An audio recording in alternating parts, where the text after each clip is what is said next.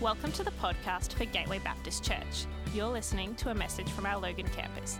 Find us at gatewaybaptist.com.au if you'd like to connect with us as we seek to change lives by following Jesus in our community, our nation, and our world. Nearly 30 years ago now, I was in Cairns with a mate of mine, and we wanted to go whitewater rafting. And we found a brochure that said on it, Foaming Fury. And at 19, that sounded like a whole lot of fun. And so we rang them. It was the old days when you had to ring people before the internet, before the Google. All right, and we rang them and we said, hey, we'd like to go whitewater rafting tomorrow. And they said, look, we're not going rafting tomorrow. We're going kayaking tomorrow. It's more adrenaline. It's more fun. We think you guys will really like it. We're doing a staff training day tomorrow, but you're welcome to come along as our only guests for the day. And we said, sure, sign us up. We'll be there. We were pumped. We were excited. We got on the bus the next morning. The bus from Cairns to the rainforest, they told us every horror story of every broken bone, every rafting story gone wrong. And by the time we got off the bus, we weren't sure, we were really up for Foaming Fury, but we were too far in now. We hiked through the rainforest. We got to the river, and they threw me and my mate Michael a kayak and said, here it is, here's your kayak, pump it up. And I looked to Michael and I said, mate, I don't like the way they said your kayak. It sounds like we're going to be in a kayak together and we're a pair of numpties. We've got no idea what we're doing. And he says, don't be ridiculous. There's 8 staff here, as if we're going to be in a kayak together. I was right and Michael was wrong. And we pumped up our kayak and they gave us 3 instructions. They said, put a helmet on your head just in case you do fall out and you hit a rock with your head. This will protect your head. And then they gave us a life jacket and they said if you fall out and you hit your head really hard on the rock, it'll be good to have a life jacket on so that you'll float. And then they gave us a paddle and they said this is your paddle. Do not let go of that paddle for the rest of the day. Hold on to that paddle for dear life. They're the only 3 things I actually knew already how to do. But they were the only 3 instructions that they gave us. And we got in our kayak and we started paddling down the river. And at first it was actually pretty easy. We were just meandering along. And it wasn't any foaming fury at all. And it was actually a little bit boring and a little bit disappointing. But then we went around a bend in the river and the river changed its tune. And it got a whole lot narrower and the water's moving a lot faster and there's a whole lot more rocks. And we were paddling relentlessly. Like we just didn't stop for 10 or 15 minutes. And even after 10 or 15 minutes, we were tired. We were exhausted. It was relentless. But we were going okay. I said to Michael, we're pretty good at this. We might actually make the Olympic kayaking team. And they told us to paddle into this still bay of water and just take a rest from the relentless rapids, get something to eat. And then we looked further down the river and we saw the Foaming Fury. The water just was going 1,000,000 miles an hour, and then we saw the water actually disappear over a waterfall. They said, we just need to stop and replenish, get some food into us, and they gave us some instructions about what to do to navigate the Foaming Fury. They said, look, you're in the back, you'll be in control of steering this kayak, and so when you get to that rock, you've got to paddle really hard to the left. When you get to that channel of rocks up there, you've got to dig your paddle into the right to make sure you go through the channel. When you get to that rock over there, that rock is called Kiss Your Backside, Goodbye Rock. If you go around the wrong side of that rock, you know what you'll be doing, and you won't be coming home with us later today.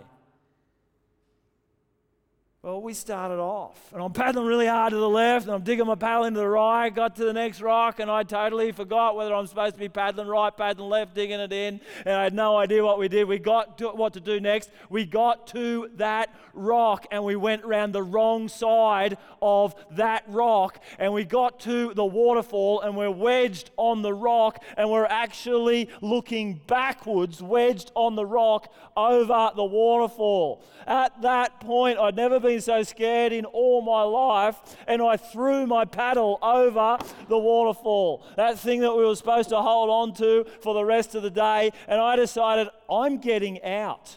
I don't want to do this anymore. And so I started climbing out of the kayak onto the rock. Michael, who still had his paddle in his hand, is hitting me over the head with his paddle and screaming at me to get back in the kayak. All of the tour guides are screaming at me to get back in the kayak. Eventually, my fear calmed down. I got back in the kayak. We went over the waterfall backwards. We lived to tell the tale, and neither of us ever made the Olympic kayaking team. But sometimes life, we're just meandering along. We kind of know what's going to happen next. It's pretty simple, it's pretty breezy, and we're just meandering along. Although I'm not sure too many of us have meandered for the last 2 years. In the last 2 years, we're kind of not sure what's going to happen next.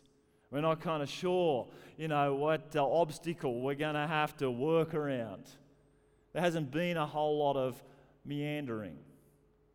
And sometimes life is actually quite relentless. It's just feels like we're just working hard all the time, just trying to keep afloat. And it's relentless, and it's tiring. I don't know whether the last couple of years or this last season for you has actually been a season of relentless life. And you're a little tired, you're a little weary.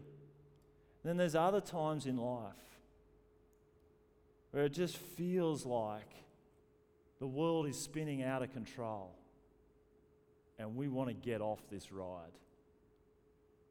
Our prayer life actually starts to sound like, God, help me escape. God, get me out of this. God, I don't want this anymore. God, change this now. And we're just not kind of sure which way is up. And we're fearful of the future. And we just prefer to escape and get out. I don't know what life feels like for you right now. I don't know whether you are actually just meandering along and confident of the future.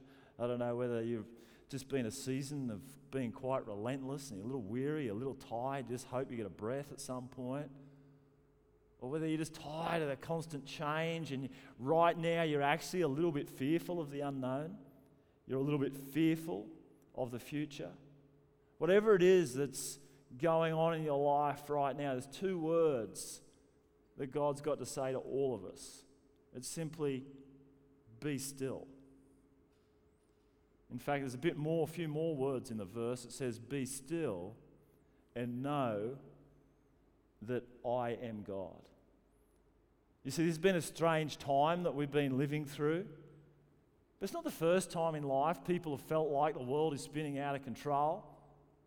And many, many years ago, God got some guys, a group of guys called the Sons of Korah, to write a song of what to do when it feels like the world's spinning out of control and you're fearful of the future, you're fearful of the unknown, when nations are in uproar and it feels like the water is surging all around you and you're not sure what's going to happen next. They wrote a song, it's in the Bible, it's called Psalm 46. I'm going to read it to us right now. It says, God is our refuge and He's our strength. He's our ever-present help in times of trouble. Therefore, we will not fear, even when the earth gives way and the mountains fall into the heart of the sea. Though its waters roar and foam and the mountains quake with their surging, we will not fear. There's a river whose streams make glad the city of God, the holy place where the Most High dwells. God is within her, she will not fall. God will help her at break of day. Nations are in uproar.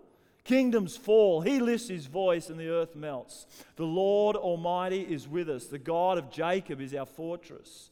Come and see what the Lord has done, the desolations he has brought on the earth. He makes wars cease to the ends of the earth. He breaks the bow and he shatters the spear. He burns the shields with fire. He says this, "Be still and know that I am God. I will be exalted among the nations. I will be exalted in all the earth. The Lord Almighty is with us. The God of Jacob is our fortress." Just go back to those first 4 words for a minute. God is our refuge. You know, when life gets relentless, we all find refuge in something. You know, some of us find refuge in a bottle. Some find refuge in binge eating. Some find refuge in binge watching on Netflix. You know, some find, refuge in online shopping. Some find other refuges online porn. Some, go into a world of online gaming and technology. Others actually find refuge in exercise. Some find refuge in just completely withdrawing from people. Not all of those things are bad things. But they're all temporary refuges. They're temporary comforts. And if it's those refuges you keep running to, what you'll find over time is that they're never enough. There's always more that you need to find the comfort and the peace, the refuge that you require. And what God is saying in this psalm is that I am your refuge when life is relentless. Now, when we hear the word refuge, we kind of understand a refuge is a place of shelter, a place of protection, a place, where we're safe when the storm is going on around us. For the first people reading this psalm, when they heard that word refuge, the immediate thing they would have thought of was a city of refuge. You see, they lived in quite a tough justice system. It was an eye for an eye and a tooth for a tooth, a life for a life. If you gouge someone's eye out, you better get used, to walking around with a glass eye because your eye was about to get gouged out too. If you knock someone's tooth out playing footy, ring the dentist straight away because your tooth was getting knocked out next. If you killed someone, if you took someone's life, there was no trial by jury, there was no fancy defense lawyer. What would happen is the family of the person's life that you took would appoint a blood avenger. Now, it sounds like a cool name for a heavy metal band, Blood Avenger. But there's absolutely nothing cool about being chased by a blood avenger. Their role, the responsibility of their role in the family was to chase you down and take your life and avenge the blood of their family member. And so when you heard a blood avenger chasing you, they were hot on your heels. The smartest thing that you could do would be to run to a city of refuge. You see, it was a tough justice system, but God has always been a God of mercy and grace, not just in the New Testament, but the Old Testament. And so what he did in the midst of this tough justice system was he appointed 6 cities of refuge where the people of Israel lived, just conveniently dotted around the area. And if you had killed someone and it was an accident, you didn't mean to, you were both chopping wood together, your axe head flew off, hit them in the head, they had an axe sticking out of them, and they died. You didn't mean to, a complete accident. You could run to that city of refuge. And by law, that city had to open their gates to you. They had to let you in and protect you. They had to provide you with refuge while you pleaded your case, while you told your story of what actually happened. And if the high priest in that city decided that you were actually innocent of that crime, they actually decided you weren't guilty but you were innocent, then they would keep you safe in that city. They would protect you in that city from the blood avenger, from your sins catching up with you. But this is the cool bit. Now remember, this law system was written 1,400 years before Jesus. I'm not going to read all about a city of refuge, but I just want to read just one verse from Numbers chapter 35. And it says this: "The accused must stay in the city of refuge until the death of the high priest. Only after the death of the high priest may they then return to their own property." You see, while the whole priest was alive and had pronounced them not guilty, they were safe in that city of refuge. They were protected from death. But when the high priest died, they could actually return safely to their property. They could receive the fullness of their inheritance once again. We have a great high priest. We have a great high priest. His name is Jesus. And when we confess our sins to him, he pronounces us not guilty. And our great high priest died. Our great high priest shed his blood in your place. You see, on the cross, Jesus, our great high priest, once and for all, shed his blood to protect you from death, to take away what once separated you from your rightful inheritance. And when you confess your sins to Jesus and you ask him to forgive you, you are free to receive the fullness of your inheritance, a son and a daughter of God. And nothing will ever separate you from the love of God at any time again in all of eternity.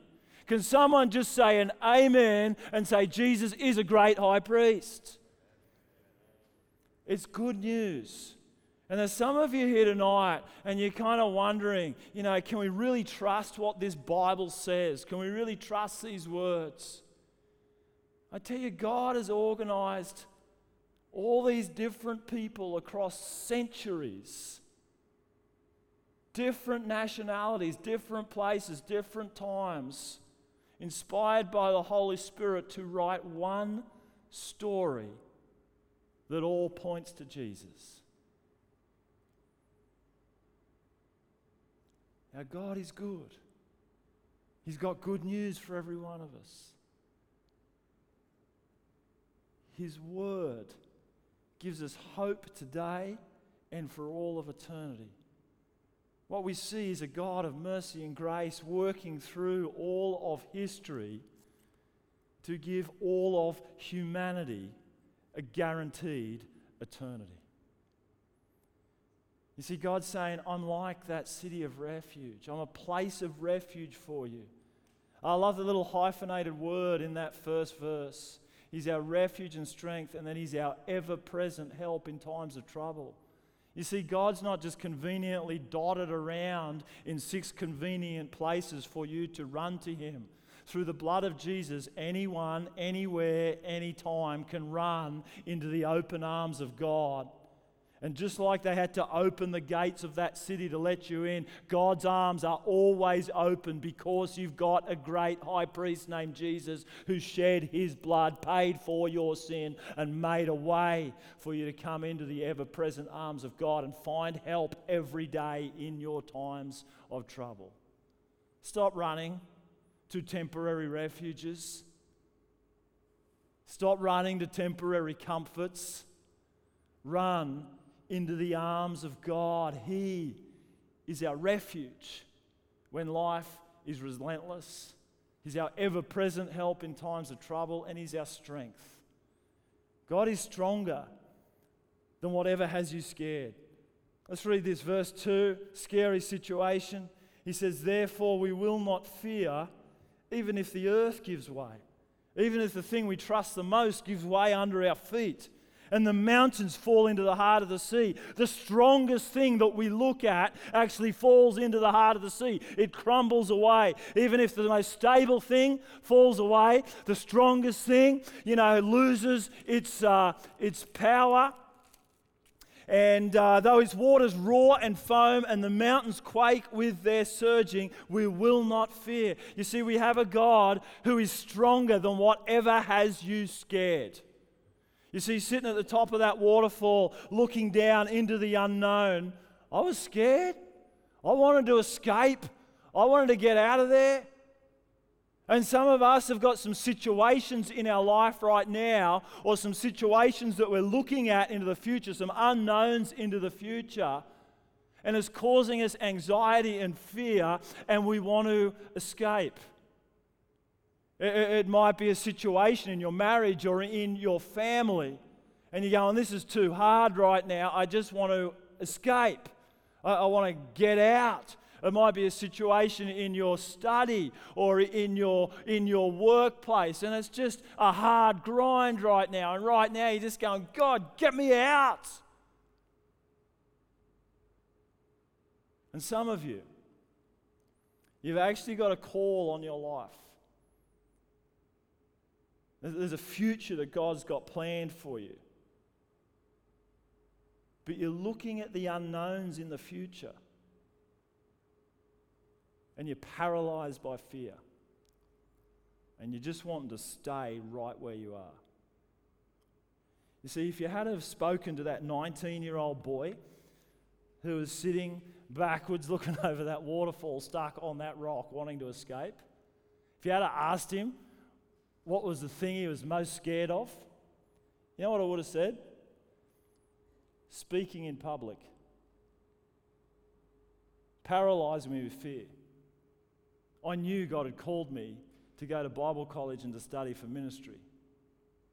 But the fear of speaking in front of people paralyzed me with fear for 2 years. Now the ridiculous thing is, today, 30 years later, it's the thing I love the most. I have the incredible privilege of leading this great church and leading a movement of churches across Queensland. I feel incredible privilege to do it. I feel called to do it, is the reason that I do it. But the thing that actually just gives me great joy is this. Standing in front of people, opening God's word, pointing people to Jesus. It's the thing I still live for. It's the thing I still love. But fear almost robbed me of that joy. And there's some of us here in this room, there's a future that God's got for you, but right now it's unknown and you can't predict how it's going to work out. And not all of us are supposed to stand on stages and speak, but all of us have a unique calling from God to actually be His hands and His feet and His mouthpiece in a broken world, to see this world redeemed and healed, by the good news of Jesus Christ. And some of us right now, whether you're 19, 29, 39, or 109. I'm not sure if there's anyone here that's 109. You're looking at the future. And you're paralyzed by fear because it's unknown. And what God wants to say to you tonight is that He is stronger. It's the reason we don't fear, because God is stronger than whatever has us scared. Even when the earth feels like it's dropped out from beneath us. God is stronger than whatever's got us scared. But God's not just a distant God. God is actually our source of strength. He actually comes to us by His Spirit. He actually comes close and He dwells us. He says, I actually want to be your source of strength. I want to give you strength. Let me read a couple more verses. In Psalm 46 it says, there's a river. Everyone say river. There's a river whose streams make glad the city of God, the holy place where the Most High dwells. God is within her. She will not fall. God will help her at break of day. Nations are in uproar, kingdoms fall, but He lifts His voice and the earth melts. You see, you need to understand back then when they were going through, national upheaval, when there was another city fighting against them or another nation fighting against them. It actually wasn't their spears and their bows and their javelins that they were most scared of, because they could lock themselves in their city. They could close all their gates and they could live behind their walled city. The thing that they were most scared of is that the attacking nation would actually cut off their water supply, their source of life. You see, you can actually go 40 days without food. Put your hand up if you've gone for the last 40 days since Christmas without food. Anybody in this room. We've constantly found our way to replenish our bodies with food. But you could go 40 days without food and survive. You can actually go 10 days without sleep and survive. I wouldn't recommend it. It's not a good idea. It's not good for you. But it's been scientifically proven you could go 10 days without sleep and survive. My son went for 7 days without changing his undies. Again, I wouldn't recommend it. He had some special Spider-Man undies. He'd watched the movie. No, he wanted me to let you know that he was 8 years old. It was a different Spider-Man movie. But we were driving across the desert and we had to conserve our water because there wasn't much water, but he survived 7 days without changing his undies. Anyone else done that? Just show it. No, I don't want to know. But you can only go 3 days without water before you die. Water is our source of life. Water is what keeps us alive. Without water, we die. And what God is saying here in this psalm, He's saying, I am your river. I am your source of life. I am the one that will come and give you life, and I will not fail. Because my source of life will not fail, you will not fall. God is not just stronger than what has you scared right now, but He's your source of strength. And this is important. God is not looking around the world for strong people to fulfill His purposes. God is looking around the world for people to give strength to fulfill His purposes. He's looking for humble people. He's looking for people who know what He's called them to is too big in and of themselves. He's looking around the world for people who say, God, come and strengthen me because I can't do this in my own strength. God is our source of strength. None of us forget to replenish our bodies, but some of us forget to replenish our souls. And none of us are called to simply put our faith in Jesus, turn up here and be part of a church until we die and go to heaven. If you're following Jesus, you're actually called to follow in the footsteps of Jesus and minister to people the way that Jesus did. And throughout His whole ministry, Jesus ministered to people who were going through a storm. People who are going through a financial storm, a relational storm, a physical storm, a spiritual storm. And he ministered to them in their moment of need. And he welcomed the lonely. He cared for the poor. He fed the hungry. He gave strength to the weak. He expended Himself on behalf of people, but then He withdrew. He withdrew into that still, quiet place with His Father, where He would replenish His soul. And He would get His marching orders for what He was called to do in ministry. He says, I only do what I see the Father doing. I only do what He tells me to do. You see, God's not looking for strong people, but He is looking for people to give strength to. And your family needs you to be strong. Whether you're a brother, a sister, a son, daughter, a husband, wife, your family needs you to be strong. When people are going off the rails, when relationships are tense and people just want to escape, God wants to give you strength to endure. Because He loves families. He loves relationships. And our world out there needs you to be strong. Because there's so much need out there right now. There's so many hurting people. There's so many people living without hope. And as followers of Jesus, we're the people to take His hope and His healing and His strength, His wisdom, His love, His grace to people. Our world needs you to be strong. God says, be still, and I'll give you my strength. You know, every year I talk about this black milk crate at the start of the year, and I'm going to do it again at the start of this year. Because I know if you'll actually do it, it'll change your life. I go and sit on this milk crate somewhere every day and just be still with God. And some people over the years have said, Jason, you know you're a pastor and you're stealing a milk crate off the milk company. And I've been mildly, convicted about that. But I was telling the story at a men's camp for another church last year. And a guy came up to me and said, don't worry, I got you covered. I own a company that makes milk crates. I'm going to send you a supply. These are my personal milk crates. I've not stolen them from any milk company, and none of you lot are touching them. But I sit on my milk crate because it's not very comfortable and it keeps me awake. And I be still with God. Let me just tell you what to do. You might want to worship, you might want to pray, you might want to read your Bible, you might want to do all of those things. But just tell me 3 things that I think are really important in this season.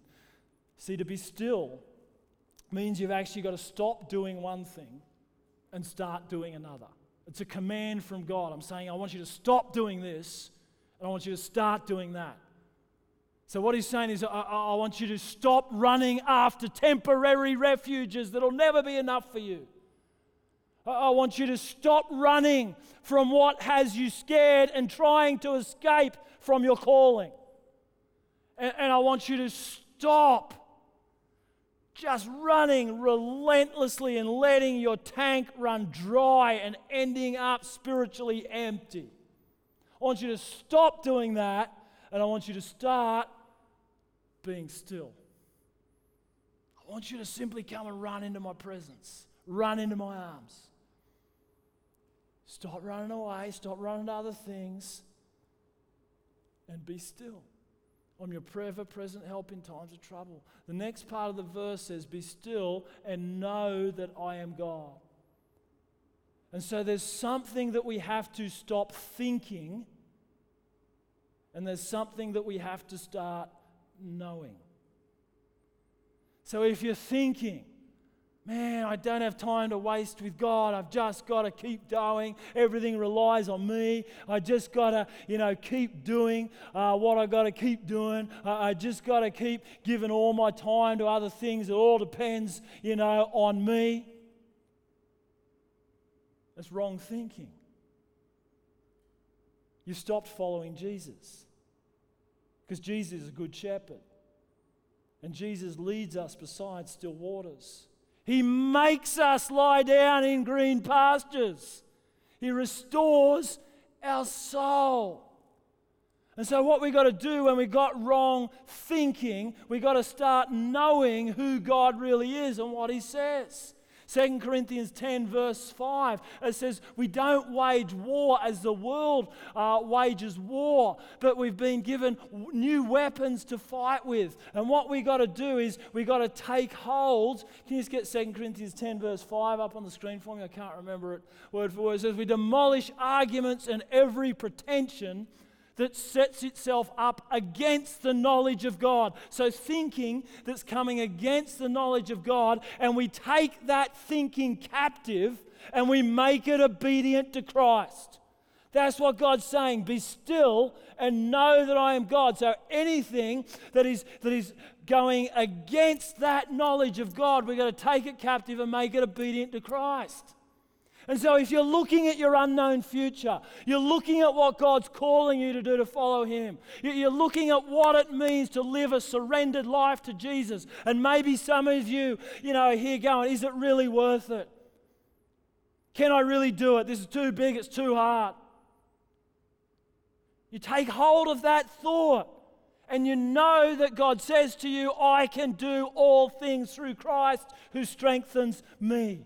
Remember, God's not looking for strong people. He's looking for people to give strength to fulfill His purposes. And if you're looking at the future and you're going, there's just no hope, this is never going to change, it's hopeless, it'll never happen. You've got to take hold of that thought, and you've got to make it obedient to Christ. Because in 1 Peter chapter 1, verse 3, it says, praise be to the God of our Father, the God and Father of our Lord Jesus Christ, who has given us new birth into a living hope through the resurrection of Jesus Christ from the dead, and into an inheritance that will never perish, spoil, or fade. That's the truth. If you're following Jesus, there's always hope, because it's living, and He's defeated death. He's come back from the dead. It's a resurrected hope. It'll never leave you. It'll never finish. It'll never run out. See, to be still, you've got to stop doing one thing and start doing another. To know that I am God, you've got to stop thinking one thing and start knowing what God thinks. And then lastly, the verse says, I will be exalted among the nations. I will be exalted in all the earth. I'm going to hit a few raw nerves here maybe. But we've got to stop worrying and start worshipping. To be exalted means lifted up, put in His proper place. We got to stop whinging about what the government is or isn't doing, about all that's going on with COVID. And we got to start telling the world about how good Jesus is. I've seen too many followers of Jesus get so passionate about the COVID debate, and I'm thinking, where is that same passion to tell the world how good Jesus is? We've got to stop worrying, stop whinging, and start worshipping. I actually think one of the good things that's going to come out of this season, and God is bringing good things out of COVID. I'm not saying God brought COVID, but He brings good things out of every situation. One of the good things He's doing in me, one of the good things I think He's doing in the wider church, is that He's calling His people first and foremost back to ministry to the Lord before ministry for the Lord. He's calling His people back to a place of just hunger for His presence, a devotion to prayer and worship, a choice to exalt God among the nations in every season of life. It's been a hard reset for me because I'm such an action person. I love doing stuff. And God's calling me back to this still place, this place of worship, this place like Mary sitting at the feet of Jesus, choosing to do what is better. To worship Him and listen to His voice and let everything flow out of that. To be still means to stop doing one thing and start doing another. To know that I am God means to stop thinking one thing and actually start knowing what God thinks. And to choose to exalt Him among all other things. Little challenge this year. Find your own milk crate or a place to sit. Spend 22 minutes a day in 2022. There's a lot of things you do in 22 minutes. You can watch an episode of Home and Away in 22 minutes. Without ads, it goes for 22 minutes. You can scroll a lot of Instagram pages in 22 minutes. We've all got 22 minutes. What if this year every one of us chose to spend 22 minutes just being still with God? It'd change this church. We might just see Jesus start to change our community. It was a good idea for Jesus, maybe then it's a good idea for us, and he was facing the greatest storm in his life. The night before he died, he's in the Garden of Gethsemane, and we see Jesus in his humanity. And Jesus actually says to his Father, I want to escape. I want to climb out. There's got to be another way. We never see the humanity of Jesus, I don't think, any more clearly than on that night before he died, and he cries out to his Father, take this cup from me. Take this from me. Take this pain from me. I want to escape. And the Father said no. But instead, he sent an angel from heaven to strengthen him to endure the cross. And thank God he did. But because Jesus endured the cross, it secured your eternal salvation. Jesus needed to be still with his Father to receive the strength that he needed to endure the future. Now, sometimes our prayers are just escape, escape, escape. I want to get out. And sometimes God miraculously intervenes in a moment. But there's many times he says, hey, I'm here. Run into my arms. And I'm going to give you the strength to endure. We hope you've been blessed by this message. If you've made a decision to follow Christ, we would love to encourage you on your journey. Help us help you by going to gatewaybaptist.com.au and clicking on Get Connected.